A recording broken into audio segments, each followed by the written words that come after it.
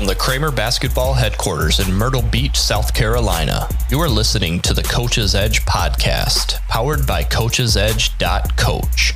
Here is your host, Steve Kramer.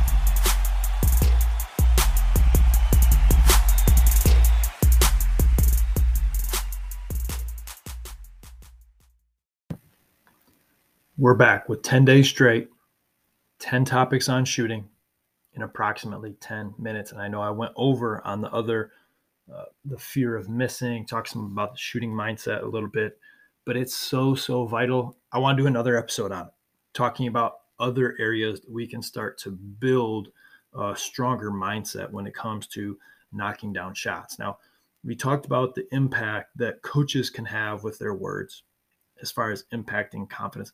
I don't want to, negate the confidence that we can help build with a player. That negativity that we can give that can cut, and players earn their confidence. But as a coach, positive feedback is huge. Positive feedback is huge. And if you're like me in the basketball training world, we'll work with something on a player. Finally, they start to get it. It's a beautiful thing. Okay, bam, they got it down. And I'll spend so much time trying to build that player when I saw this weakness, this thing that we were working on, right? Let's say it's footwork or shooting. So let's say it's loading their wrist, right? They finally get it. We spent weeks or months on this. And then they get it, and it'll be like, hey, we got it, great. And then I'm immediately on to the next thing that we need to fix. That's a mistake by me. I need to do a better job of that. And you might be in the same boat. Once we've worked so hard at trying to correct something, I need to spend more time on the positive side of it, being like, man, we've done it.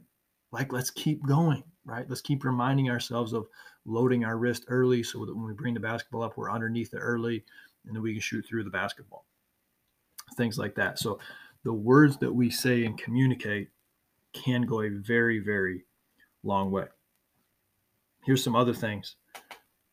The next shot mentality is huge. You've probably heard this before, but you can't let the previous missed shot affect the next shot that you're about to take. We cannot change something that has already happened, but we can dwell on it longer than we should. So is there a way that you can snap yourself or your players into getting into the next shot? It might be like a little thing that they say to themselves, right? A way that they can, kind of self-regulate how they're feeling. It could be going through a breathing routine like we talked about before. And the one thing I love about the NBA is they have so many different cameras. And so you'll see all of these NBA players go through their breathing routine when they're at the foul line. The good ones do, I should say. A lot of the good ones go through a special breathing technique. One of the worst things that we could say to ourselves is, please, don't miss the shot. Don't miss the shot, right? If we can go through our breath work and we can start to visualize the ball going in is huge, right? So instead of trying to see and tell ourselves the negative, can we visualize the shot going in? And so as we're doing the breath work, I want you to visualize that to yourself. And maybe you say something to yourself. Cash, money, swish, whatever it might be. I got this. Whatever it works for you. Self-talk, positive self-talk, huge. Negative thoughts are a natural thing. We've talked about that. It's already going to come into our head. We need to recognize some of that fear, that anxiety for what it is. It's our imagination running its course. And then the positive self-talk, how we roll right back into that. That's huge. So again, if we're not aware of the negative thoughts that we have, we can't even get to this point. So realize the negative thoughts are going to happen, recognize them for what it is, and that it's going to allow us to move on. Great shooters don't allow one miss to affect the next one. Or not very often, I should say, as I shared in my last episode. You're more likely to bounce back. And the thing great shooters have in common is they bounce back faster. Like, do you remember, this was a while ago, Ray Allen was going through a big shooting slump in the NBA Finals. Big time shooting slump. Couldn't hit. He winds up hitting one of the most clutch 3-point shots. I believe it was in Game 6 of the NBA Finals that allowed them to beat the Spurs and end up winning the series, I believe in 7. Spurs came back the next year and spanked them. But that shot, what does that tell us about Ray Allen? Struggling. It happens to the best of us. But his ability to get out of that negative mindset so that he can succeed in the next one, that's something the great shooters do, and they get there faster. Steph Curry gets there faster. He's going to have a shooting slump, but he gets out of it faster. Ray Allen out of there faster because they've done a better job of controlling their mind and combating the negative self-talk that other players would have, and they would allow that, and they'd cave in. They'd listen to it and let it cave in. We see this all the time. You see this a lot in the NBA playoffs. Of players like, they'll just keep they'll disintegrate almost. Is it because they don't have great game anymore? No, they're some of the best players in the world. It's the mindset. So recognize mistakes for what they are.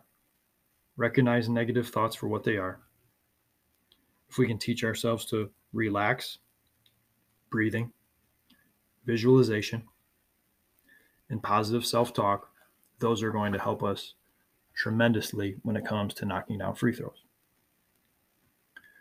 And let's just ask ourselves a couple other questions. When you talk to your kids, are you speaking to them in a way that gives them confidence or takes it away? Very simple question, but very, very important. When you, from a player standpoint and from a coaching standpoint, we can control how many shots our players get. Are they making enough shots that they are getting confident from it and that they feel prepared? Like, you could have this great belief in yourself. I've seen players with the extreme overconfidence where I'm like, dude, you're not.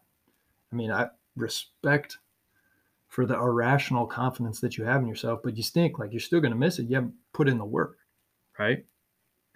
So there needs to be that balance of have your players put in the practice so that they can truly feel real confidence, really prepared so that they can be successful. It's our job as coaches to put players in a position to succeed. There's so much psychology that comes into place when it comes to shooting the basketball. So have we talked to our players about breathing, about negative thoughts being a natural thing? Recognize them for what they are. And how do we combat that? Through relaxation and breathing, through visualization, through having a routine that we are comfortable with, through reminding ourselves of all the time and effort that we've put in, that we've earned the right to be successful. We've earned the right to knock down shots because of our practice. It's extremely, extremely valuable. And we need to have more of those open conversations with our kids.